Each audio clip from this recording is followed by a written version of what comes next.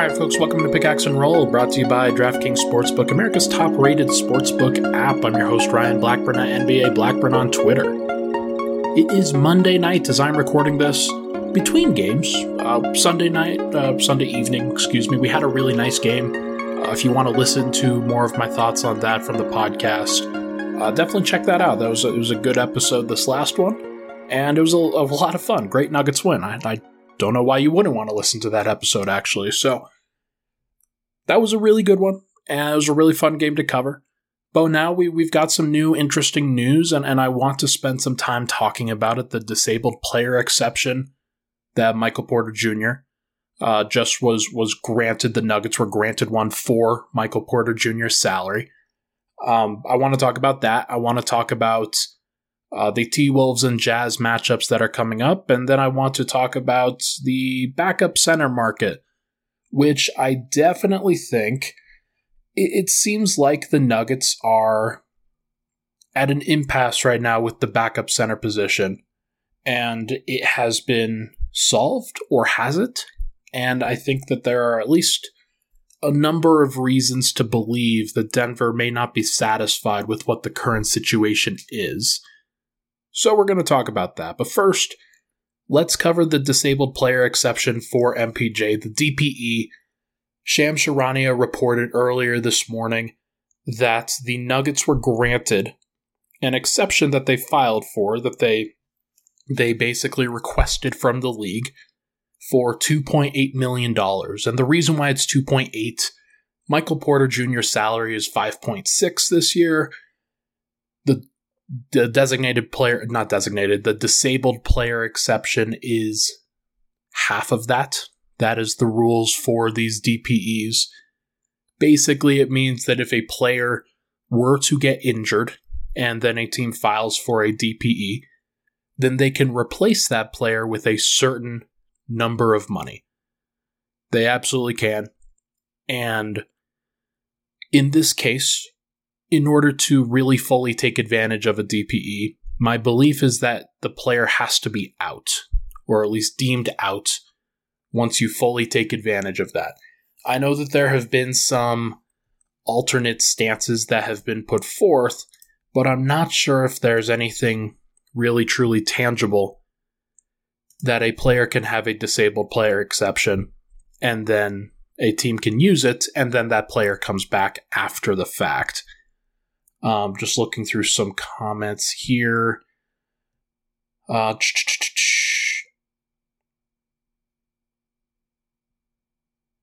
Yeah, so basically if Michael Porter Jr. comes back prior to the exception expiring on March 10th, then the DPE would not be available to Denver. But what I do understand, Porter can still come back. He's not prevented from coming back if Denver uses it. But I do think that they would have to get rid of whoever they used with the DPE, from what I understand. So, what does this mean? Why are we talking about this? Why is this a big deal? The Nuggets want as many options available to them as possible. That's what Matt Moore came out with earlier today. He and I talked earlier today as well. It seems like the Nuggets are trying to do everything they can to have as many options at their disposal as possible. I think that's interesting. I think the general consensus based off of the inside of the Nuggets organization is that Michael Porter Jr. is still on track to be healthy, and that there's definitely a strong possibility that he could come back before the playoffs actually start. However, if there's something that is a setback, or maybe something that they want to play around with, mess around with, just in case, let's say, Michael Porter has a setback in the next month, then they're not going to get burned. Then they don't put all of their eggs in one basket, and they can also use this DPE. The interesting thing is that they can also trade the DPE because they're granted it and they use it, but in order to use that, I think that they would have to deem Michael Porter out. So the next 10 days are going to be really interesting for the Nuggets. I really do think that they're trying to be active at this deadline, as we're going to talk about in the third segment. They're going to try to put the best possible team around Nikola Jokic, and I think you can definitely identify that process by looking at the Bryn Forbes trade. They didn't need to trade for Bryn Forbes. They had a variety of guards that they were using, and though it looks like they've now found a combination that makes more sense rather than the combinations that they were using, I'm not sure if it's because Bryn Forbes is just a much better player than the players that they acquired. But what is pretty clear is that he was better and more helpful than a player that wasn't going to play, and that was PJ Dozier. That was Bol Bol. Vlatko Cancar is another player, I think, that may not be usable for either the regular season or the playoffs. His foot surgery, I believe it was done in mid-January, if I'm not mistaken. And because of that, the recovery time for that is probably going to be 3 months, from what I understand. So you're looking at right before the playoffs when Vlatko Cancar comes back, and he's not a great, fantastic player already at the start. So working his way back from rehab, having not played much of the regular season for various injury reasons, and then being asked to come back and be helpful, that's a really tough place to be for a player like him. And then you add in Michael Porter to this, he's also going to have to deal with that. He's going to have to figure it out if he does come back, and if the Nuggets agree that it's in his best interest to come back. Because he is a talented player. He is somebody that the Nuggets have invested a whole bunch of resources into. They want to see what he can do. They also want to get him prepped for next season as well. And there is a large school of thought that if you're the Nuggets, you'd like to see how he plays with this group in these playoffs so that you can best suit yourself for next year too. Surround yourself with the right pieces. Make sure to factor him in, but also see what this team can do when all of the pieces are back, or at least as many of them as possible are in place. So Denver has turned what was a very dead bench in terms of helpful players into one, and then they're still going, they're still working on this, but they're trying to turn what has been a dead bench into something that is more productive, where Peter Corneli wasn't playing, so they bring in Davon Reed, and then they waive Peter Corneli.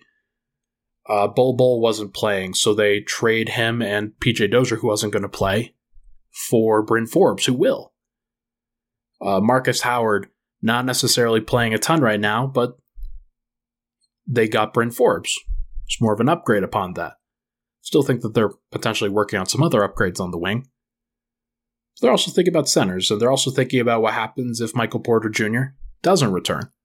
They might still need an actual forward, somebody who can play a little bit more physically than maybe Zeke Naji can.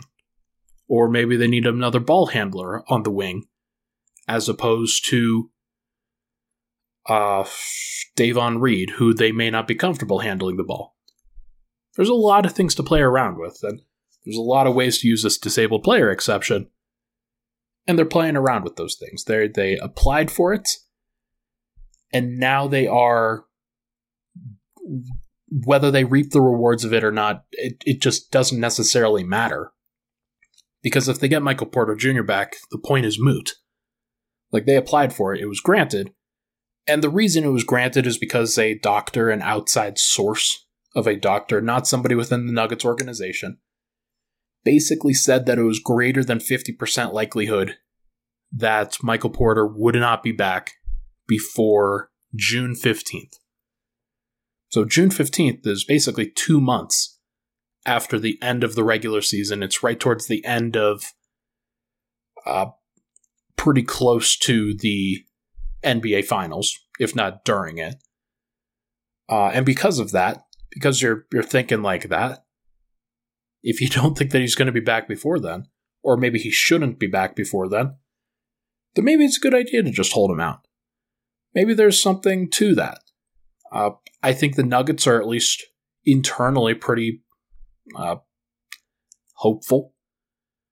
I don't know if I necessarily like the juxtaposition between the hopefulness for Denver on Denver's side and then an independent doctor who doesn't have any ties basically says something different, or at least says that the likelihood is a lot less than maybe the Nuggets were thinking of. So I don't know if those two things are juxtaposed. I don't know. I haven't spoken to anybody about that.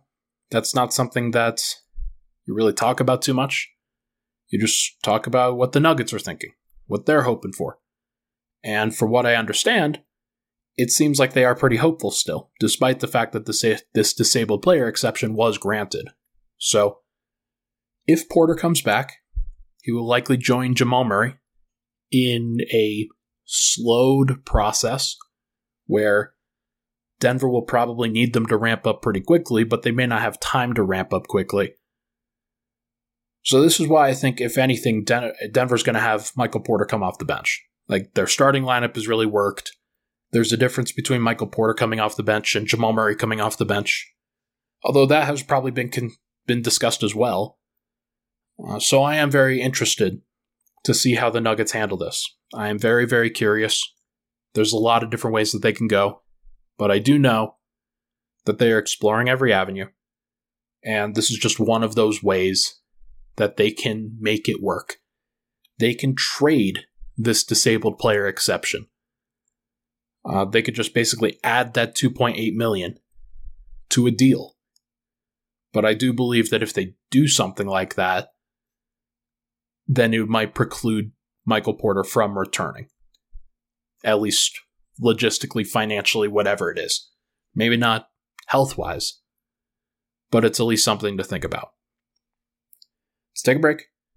When we come back, we are going to touch on the T-Wolves and Jazz matchups that are coming up. Second night of back-to-back for that Jazz matchup. The T-Wolves game might be harder.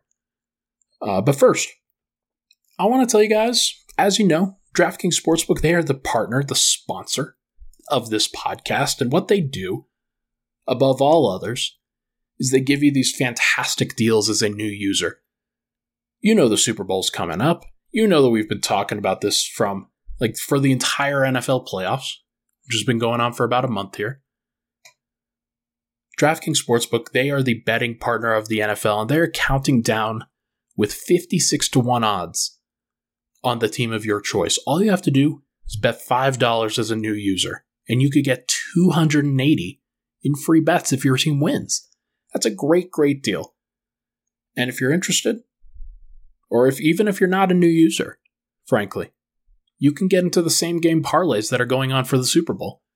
And they always love to do fun prop bets for sure. I'm not sure what the ones that DraftKings has, but I think the betting on the national anthem length, I think, is very fun. I think betting on the last digit of the score is very fun. I like to do those squares with my family. There are a lot of ways to bet on this Super Bowl with DraftKings. I know that they're going to give you a lot of different options, and if you go the same game parlay route, you combine those legs together, get more money if you win. It is that simple. They are safe, secure, and reliable. You can deposit and withdraw your cash whenever you want. So make sure to download the DraftKings Sportsbook app now. Use promo code MHS when you do. Get those 56-1 odds. Bet $5, get $280 in free bets if your team wins. It is that simple. That's promo code MHS. Only at DraftKings Sportsbook. Must be 21 or older. Colorado only. New customers only. Restrictions apply. See DraftKings.com/sportsbook for details. Gambling problem? Call 1-800-522-4700. We'll be right back on Pickaxe and Roll.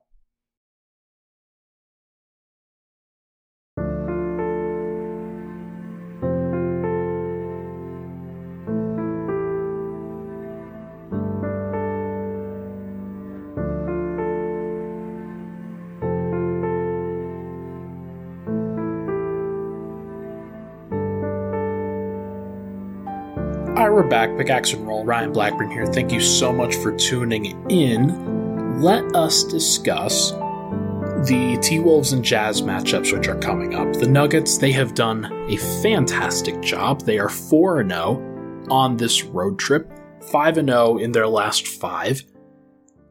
They're playing great.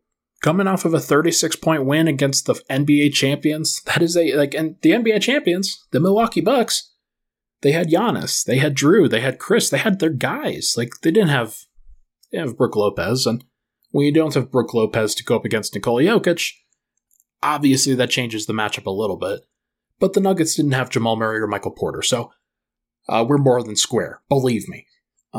So it's nice to see that the Nuggets have really rounded into form, and I've talked about this before. Feels like they do it about this time every time. This is just a very common time for the Nuggets to really start performing well. And this is the time where Nikola Jokic really locks in. And so now you face a couple of division appointments, a couple of division opponents that are going to be big factors in the playoff race. Obviously, I'm not talking about the Oklahoma City Thunder. Obviously, I'm not talking about the Portland Trailblazers, who are a mess. Talk about the T-Wolves, who are a surprise. And I'm talking about the Jazz, who are a surprise in a different way. Start with the T-Wolves first. They are 500 now. They are 5-5 in their last 10. Very competitive team. They remind me of the early Nuggets, and there's a lot of reasons for that. When you talk about Karl Anthony Towns and Chris Finch, talented coach, talented big man. Those two, obviously, I'm sure that their relationship is pretty good, given what Chris Finch did for the Nuggets offense back in the day. Really got Denver started. And they're in the feel-good stage. I think it's pretty clear that the way that they have added to this team, getting Anthony Edwards at the number 1 overall pick, they traded for D'Angelo Russell, which I don't think that benefited them, but I do think it was pretty helpful. I do think they got themselves into a pretty good position where they were able to really move on from an era of basketball that was really, really painful for them.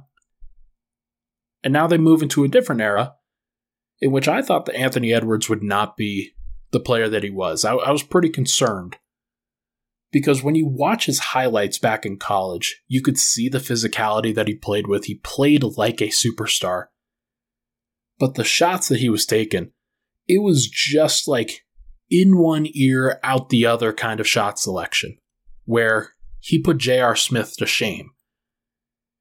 But now, at the NBA level, he's matured a little bit, and the open court aspect of this T-Wolves team, of the NBA itself, has really helped him grow into an insane player. He's still taking threes at a high rate, and he's making a lot of them. Remember, earlier in the season, about a month, maybe a month and a half ago or so, the T-Wolves kicked Denver's ass. And Anthony Edwards hit 10 threes in that game. I'm pretty sure that that's the most of anybody in the NBA this year. We're in an era where Steph Curry exists. So it's pretty insane. And his physicality, of course, is a big deal. He has some good defensive skills when he locks in as well. That's a great running mate for Karl Anthony Towns. And you might flip it. Like, I think there are a lot of people that would flip that. Jared Vanderbilt, also a perfect role player, former Nugget. He's one of those guys that just kind of develops as the perfect Aaron Gordon type. Like, I think Aaron Gordon is a better player. But I think Jared Vanderbilt, the way that he impacts the box score with his rebounding, his steals, his blocks, his ability to pass, his high efficiency given the types of shots that he takes, he fits really well within the role that the T-Wolves have laid out for him. It's kind of like Kenneth Faried on steroids. And that's going to really make this matchup difficult for Denver. Not because he's going to be guarding Jokic, but because he's probably going to be helping off of Aaron Gordon a little bit.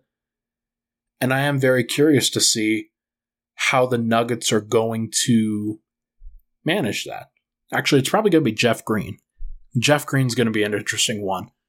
Because I want to see Jeff Green really dominate a game like this, where Jared Vanderbilt's kind of the roamer, the kind of the rover type, and Jeff Green's the guy that cuts behind the defense's head, dunks on several people, hits a couple threes, does a little bit of everything. This feels like a good game for Jeff Green to really show why he's such an elite veteran contributor for Denver. But Aaron Gordon's going to be guarding Anthony Edwards. Will Barton and Monte Morris will try to deal with Patrick Beverley and D'Angelo Russell. Although, if I'm not mistaken, I think those guys have some injuries that I do want to check just in case. Let's go to their basketball reference page just to see, just to be clear. Okay, Patrick Beverley's day-to-day, D'Angelo Russell's day-to-day. Both of those guys, they could be healthy by the time Denver plays them. They might not, but they didn't play in the last game against Utah, where the T-Wolves won by 20 points. Donovan Mitchell and Rudy Gobert didn't play in that game, but it does show that this T-Wolves team is to be feared. Nuggets fans should know that. They obviously do. I'm just sort of reminding everybody that this is something the Nuggets are going to have to deal with, because they are a very, very strong team. And they do remind me, like I said, early Nuggets, where they're feisty. You don't know if they're going to be competitive in a playoff series, but they are going to be a team that if you don't focus on, you are going to lose. And it certainly felt like Denver's starting lineup the last time these two teams faced. Denver's starting lineup was a bit apathetic, not necessarily locking in, giving up open threes to Anthony Edwards consistently. Denver's going to have to change that. They're going to have to change their game plan. But it does feel like Denver's in a different place than the last time they faced the T-Wolves. I don't know if that's fair or not, but it does sort of feel like that. Denver can't let them get hot from deep. Can't let Malik Beasley be the team, the player to beat them. I do think that this T-Wolves team, though, they have given up a couple of firsts already, or at least one first. But I do think that they should still be aggressive. If they could get enough for Ben Simmons without trading Anthony Edwards, without trading Karl Anthony Towns, I think you probably do it. Because those three together for the next 3+ years would be very, very serious. I don't think they have enough for that, and I don't think based off of all the reporting that we're hearing, I don't think the Sixers would ever settle for that. But I do think that the T-Wolves should be aggressive. They should try to go for somebody like Harrison Barnes, who is a great complement to Jared Vanderbilt, where Jared Vanderbilt can be the utility guy, somebody who helps out Cat.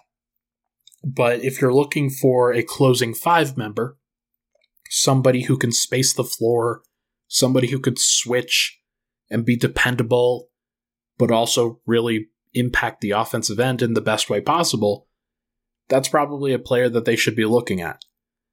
Obviously, the priority is to build around Anthony Edwards, Karl Anthony Towns. You need guys that can really help with that. Harrison Barnes seems like a guy that would help. Although there is something to maybe just holding out, seeing what this team can continue to do while they're together, and then making a choice after that.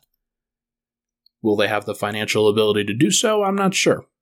I do think that because D'Angelo Russell's making a ton of money, because Cat's on a max contract, we might have to wait to see whether they could make a run.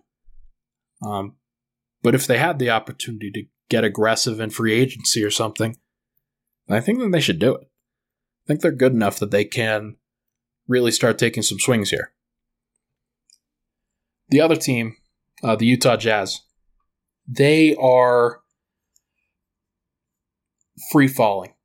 This is one of those games that if it weren't a back-to-back, if we hadn't already seen Denver really struggle with Bogdanovich and Mike Conley and Rudy Gay and all of these guys, then I would be a lot more confident in Denver's ability to match up with them. I do think the Nuggets have turned a corner. I do think they're in a situation where they could really put the hurting on a team like this, especially if they don't have Gobert or Mitchell. But it's on Denver to prove it. I do think that, like the Nuggets, let's just go with this. The Jazz are 30-21. They are 2-8 in their last 10 games. They're absolutely reeling. If the Nuggets win against the T-Wolves, then this game will be for the 4 seed. This game will be for sole possession of that, which is insanity. That's something that I didn't really expect Denver to have an opportunity to do at game 51 or whatever it's going to be. Denver's going to have an opportunity to really put some pressure on the top of the Western Conference, and they're not going to catch Phoenix or anything like that. They're probably not catching Golden State. Could they catch Memphis? That's a good question. That is a good question. As long as Denver wins the games that they're supposed to win, I think there's a chance that they get above 50 wins. Whether Memphis does that or not remains to be seen. I'm not really sure about their schedule, but I do think that the Nuggets are in a situation where they can do that. Or at least they can consider it. But back to the Jazz. They're like the late Nuggets. The T-Wolves are like the early Nuggets, where you could see the foundations of what Denver built. The Jazz, I think, are the late Nuggets, but without the oomph. They don't have the superstar that Nikola Jokic is. They have Rudy Gobert, and they have Donovan Mitchell, and both of those guys, all-star, all-NBA caliber types, very, very good. If anybody considers those guys a top 10 player, then I think they're insane. But also, they should probably both be in the top 20. Because of that, they're always going to be competitive. They're always going to, as long as they have a good supporting cast, they're always going to figure some stuff out. And this team does have a great supporting cast, where they've always had elite depth. Mike Conley's a great example of this. There's a former All-Star, somebody who just last year was playing in an All-Star game. Bojan Bogdanovic is very solid, as Nuggets fans know. Jordan Clarkson, very solid. Joe Ingles was very solid. It really sucks that the injuries that he sustained. Torn ACL is, as Nuggets fans know, it's never something that you're hoping to do. Never something that you're hoping to see. And it really sucks for the Jazz because this is kind of the last year, I would say, for this group together. Because the Gobert-Mitchell duo has really plateaued over the last several years. It certainly feels like they've run into walls in various playoff series. Yes, they did advance past the first round last year, but it was against a Memphis Grizzlies team that wasn't ready for them. And then the year before that, they lost to the Nuggets in the bubble. The year before that, they lost to the Rockets in the first round. The year before that, they did beat the Thunder in 17-18. But then they lost to somebody in the second round. It might have been the Rockets again. But either way, it feels like they have run up against their ceiling, where they're not quite an elite team in the playoffs like they are in the regular season. And the Joe Ingles injury in particular sucks, because now, instead of being a helpful piece for them or for another team, he's just a $14 million expiring contract. And the Jazz, they're a team that's built on this functional depth, not necessarily on the star power up top. Surely, like Mitchell and Gobert will take them home at various points, but they're not going to overcome this. I'd at least be very surprised if they did. Now, can they turn some of the chemistry problems that they've had? Can they find an elite perimeter defender using the Joe Ingles contract as a salary matching piece? I think they might. Somebody like Justin Holiday or Kenrich Williams makes some sense for them. Makes plenty of sense, actually. Probably more so than the Nuggets even right now. Because if you're the Jazz, now you need to fill some of these minutes, and you need it badly. So you better be willing to spend. You better be willing to trade. What is another first round going to do for you if all you do is draft Tony Bradley, Udoka Azubuike, Minya Oni, guys like that? Like,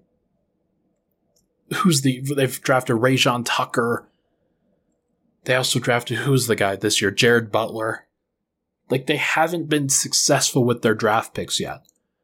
And it doesn't look like they're ever going to be. So they might as well trade those in order to get a guy that they can get in the building and feel good about. We're going to have to see. We're going to have to see what they ultimately decide to do. But it certainly feels like they've hit their ceiling. And that ceiling just isn't as good as Denver's ceiling. For the time being, at least. The game tomorrow against the T-Wolves should be very competitive. Jokic versus Cat is real. I think Aaron Gordon's also going to take the Anthony Edwards matchup a little bit more personally. I also think that there's always some Patrick Beverley shenanigans with this team.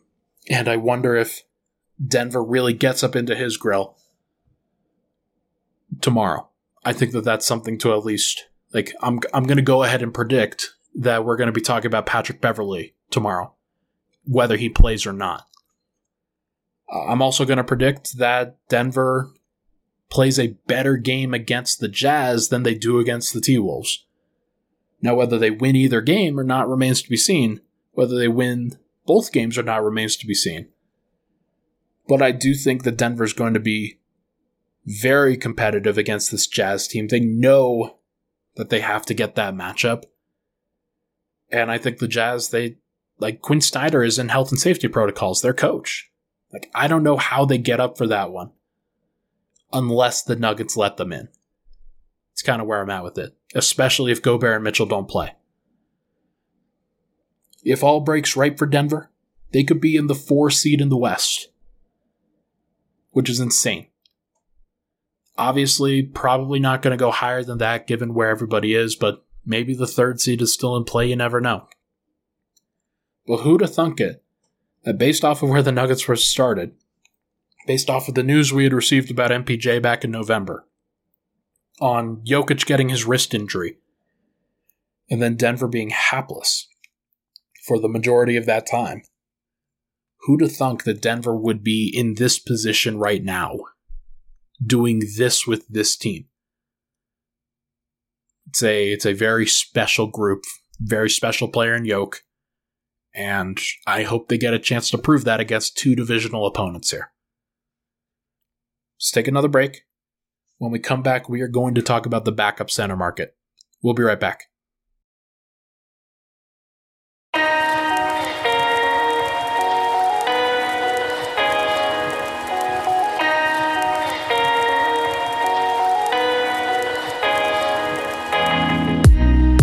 We're back. Big Action Roll, final segment here. Thank you so much for tuning in.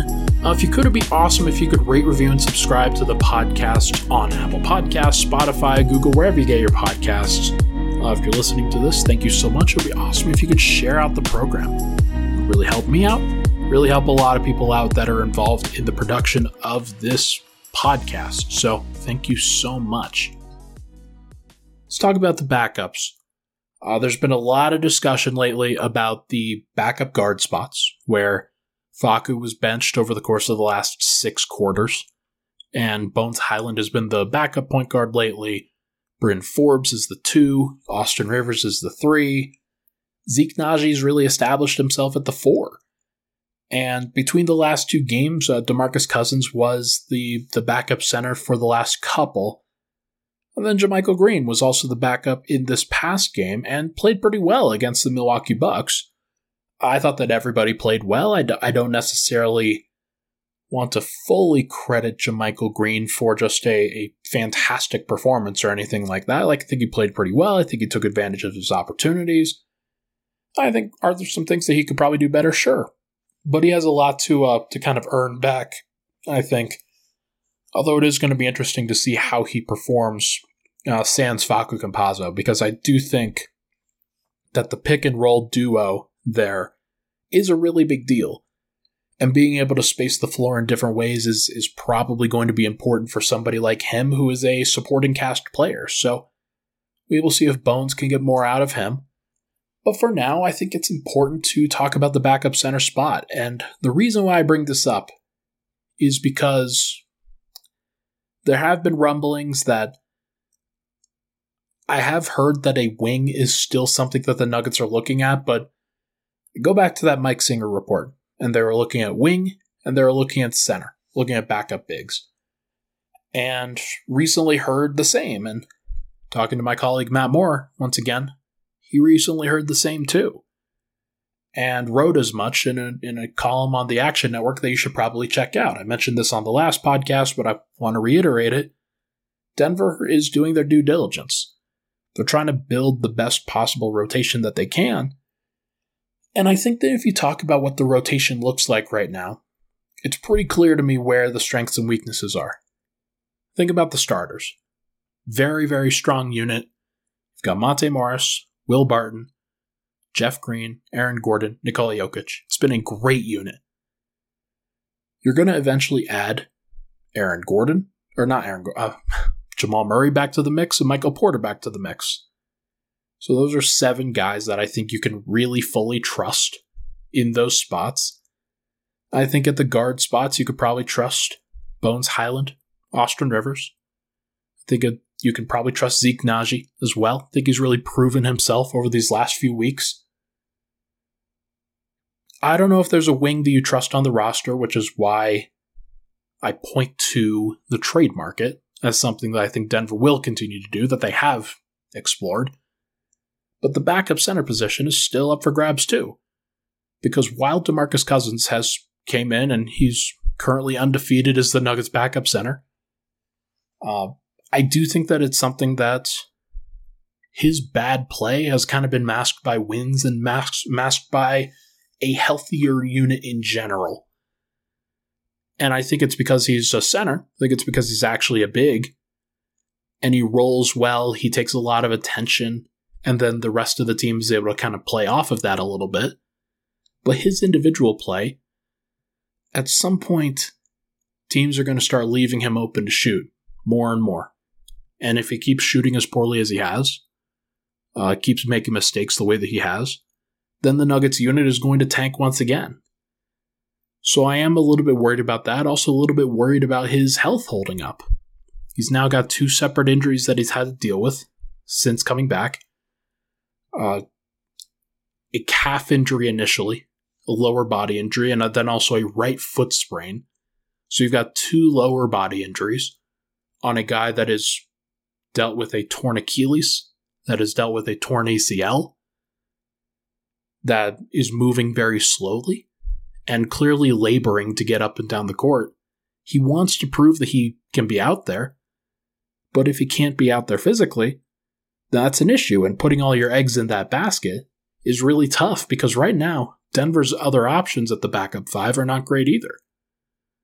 You've got JaMychal Green, who, though he might change his stripes a little bit now that he's not necessarily tied to Facu, there are still some major cons to his game. Still not shooting the ball super efficiently, though he has hit a couple threes lately. Still isn't a big target around the basket. And though he does get good rebounds, though he does do some good things on both ends of the court, he's not the big physical presence that you're looking for to kind of take up that attention, and he's also very mistake prone. Can make some bad passes, can make some bad rotations at times, can make some bad turnovers, screening fouls, things like that. It's very possible that Denver just needs somebody who's a little bit more stable. And I thought that JaMychal Green would be a little bit more of a stable veteran than he has been this year. That hasn't really been the case. So Denver might be looking for something a little bit more. Zeke Naji, as we've talked about, he's been great at the 4. Hasn't really been as great at the 5. Now, he's been playing at the 5 with Facu for the most part, and I do think that the times where he was at the 5 next to somebody like Bones Highland, I do think he had some good games. I remember back to the Indiana Pacers game, where the Nuggets were playing without Nikola Jokic. Denver had their starters, but they also had Bones Highland and Zeke Naji pick and rolls on the bench, and Zeke had like 19 points in that game and played really well. So I do think that there are some things that he could do as the 5. He's going to space out his man a lot. He's going to roll to the rim and do all the right things schematically, but he's not going to be very strong in the middle of the paint. Plays more like a wing than he does like a big from a physicality standpoint, and that just might not be good enough. Not really a rim protecting threat or anything like that. I think you could say a lot about the same about Jeff Green, where he's a 6'8" athletic player, but his athleticism is more geared towards the offensive end. He will dunk on people occasionally. He will out jump somebody for rebounds. Sometimes he'll make a very impressive block. But more often than not, his athleticism is limited to those major bursts. He's more of a functional player other than that. And he's going to make the good switches, play a very sound defensive system. But he's going to get out-rebounded at times. He's going to get outsized at times. And against bigger players more consistently, he might not hold up physically. So I think there is a major reason to believe that Denver could benefit from having another center option. And now it just depends on what the center options are. Because I think that there's a very fine thread that Denver needs to pull. And it can't be getting somebody who's too good because it'll cost too much, and then that player's only going to play like 12 minutes per game in the playoffs. You're going to be like, man, why do we trade a first-round pick for that guy? Well, you can't. You can't trade a first-round pick. So Miles Turner, Domantas Sabonis, those guys, they're too good. They aren't capable of scaling down that role. And Denver's not really capable of paying what they would deserve to pay because Denver has other holes to fill other than backup center. Can't just spend all of their chips on that basket. Daniel Tice, another guy who has been rumored as a major trade piece, probably not good enough. And I'm also a little bit worried for him about those financial concerns because he's a player who has a 4-year, $28 million contract, which is big money for some. Actually, it's 4 years, 32, if I'm not mistaken. Does have a 4th-year team option, but that is another couple of years of major money to be having on the books for a Nuggets team that's going to get really expensive really quickly. I just can't see Denver going that route. I also don't think that he's good enough, or at least hasn't been good enough lately to really justify anything like that.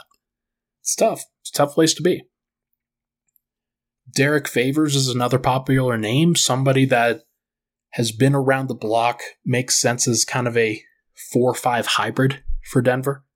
He's now just a 5, and his athleticism is completely gone. He's not somebody who's going to be a good defender in the playoffs. He's not somebody who's going to be able to keep up on second units, I think. I really do think that he's somebody that Denver should just not look at. And he's also making a significant amount of money, I think both this year and next year, if I'm not mistaken. Let me check that contract just to be clear. Derek Favors. He has a player option for the 2022-2023 season, which means that he's picking that up. Like it's a $10.1, $10.2 million player option, and Denver, they probably just can't afford that for somebody like him. So that leaves another couple of options here that I would point out on some of the worst teams in the NBA. You've got Robin Lopez, who isn't really playing for the Orlando Magic right now. They're currently playing Mo Bamba. They're currently playing Wendell Carter Jr., Moritz Wagner, brother of Franz Wagner, who is playing really well as a rookie in Orlando. Both of the Wagner brothers are in Orlando, so I don't think that they're going to be trading Moritz. I do think that they could trade Robin Lopez, and even if they don't trade him, Robin Lopez seems like a good buyout target for Denver, where the Nuggets can offer him some money. Maybe it's for the disabled player exception. Maybe that's a good replacement for Michael Porter Jr. to really help bolster Denver's big man rotation. Not positionally, of course, because Porter is more of a forward. But I do think that Robin Lopez probably isn't good enough. Probably not a player that you bring in with the assumption that you're going to play him over Cousins or play him over JaMychal Green. Those guys would probably be pretty offended that you did that, especially Michael Malone being a DeMarcus Cousins guy. Bringing in Robin Lopez, he's not that much of an upgrade, even if he's good, because there are some good things that DeMarcus Cousins does on both ends of the ball. that I think you can point to and say, okay, yeah, Robin Lopez doesn't really help you with some of those other issues. Now, Kelly Olynyk, much more of a substantial, permanent option. Somebody who could play the 4 next to Jokic because of his shooting ability. He makes sense as somebody that you could add to the team and feel pretty good about the playoff rotation at that point. Now, is he going to be a fantastic option? Is he going to be somebody that really wins you a playoff game? I don't know. I really don't know. I think he might be somebody that opposing teams will try to take advantage of in the defensive end. But he's going to shoot a high percentage from 3. He's going to be a very solid perimeter shooter for a big man, and he's got some passing chops, playmaking chops that could really help facilitate some good stuff with the second unit. The thing is, the second unit plays a lot less in the playoffs.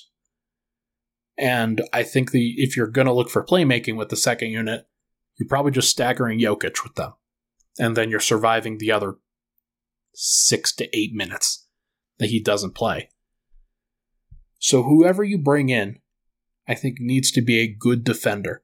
Needs to be somebody who's an athletic rim runner, can help out where you've got guys like Murray who's coming back, who could be, like, you need a screen setter for him. You need somebody who rolls to the rim, who draws some attention. Bones Highland could really benefit from that. Even Bryn Forbes, somebody like him, you set somebody for off-ball screens. Bryn Forbes could really benefit from that. I think the guy that you're looking at, if you look at anybody, is Nerlens Noel. The Knicks have been bad. They won tonight. They're doing okay. But I don't think that they have any real prospects for this year. And Mitchell Robinson is somebody that they're going to be thinking about, but whether they want him to be in the fold or not. Obi Toppin, somebody they're going to be looking at. They want to know if he's in the fold or not. I don't think that they think of Nerlens Noel as that essential to their group. I think that they probably prefer Robinson. I think they probably even prefer Taj Gibson, or at least Tom Thibodeau does. Because Nerlens Noel is not really playing a lot this year. He's averaging 2.5 shots per game, a 7.5 usage rate. That's absurdly low. Like, that's so low. And I wonder if that's something where he can't do certain things, and that's the reason why. But I also kind of think it's because the Knicks are an unhealthy team, where they're playing like they're a team from 2010 or 2012, and they need to be playing like a team that's in 2022, which means that you need that rim roller to be active. You need him to be a threat. Can't just be a screen setter. So maybe that's a Nerlens Noel problem, but he hasn't had that problem in the past. He's been a pretty good roller for teams like the Oklahoma City Thunder, for the Philadelphia 76ers before that. He's been pretty helpful in previous locations. So I'm kind of surprised that he's really deteriorated in his role with the Knicks. Because he's good. He's got some great defensive numbers. Does a lot for the defensive end of the floor.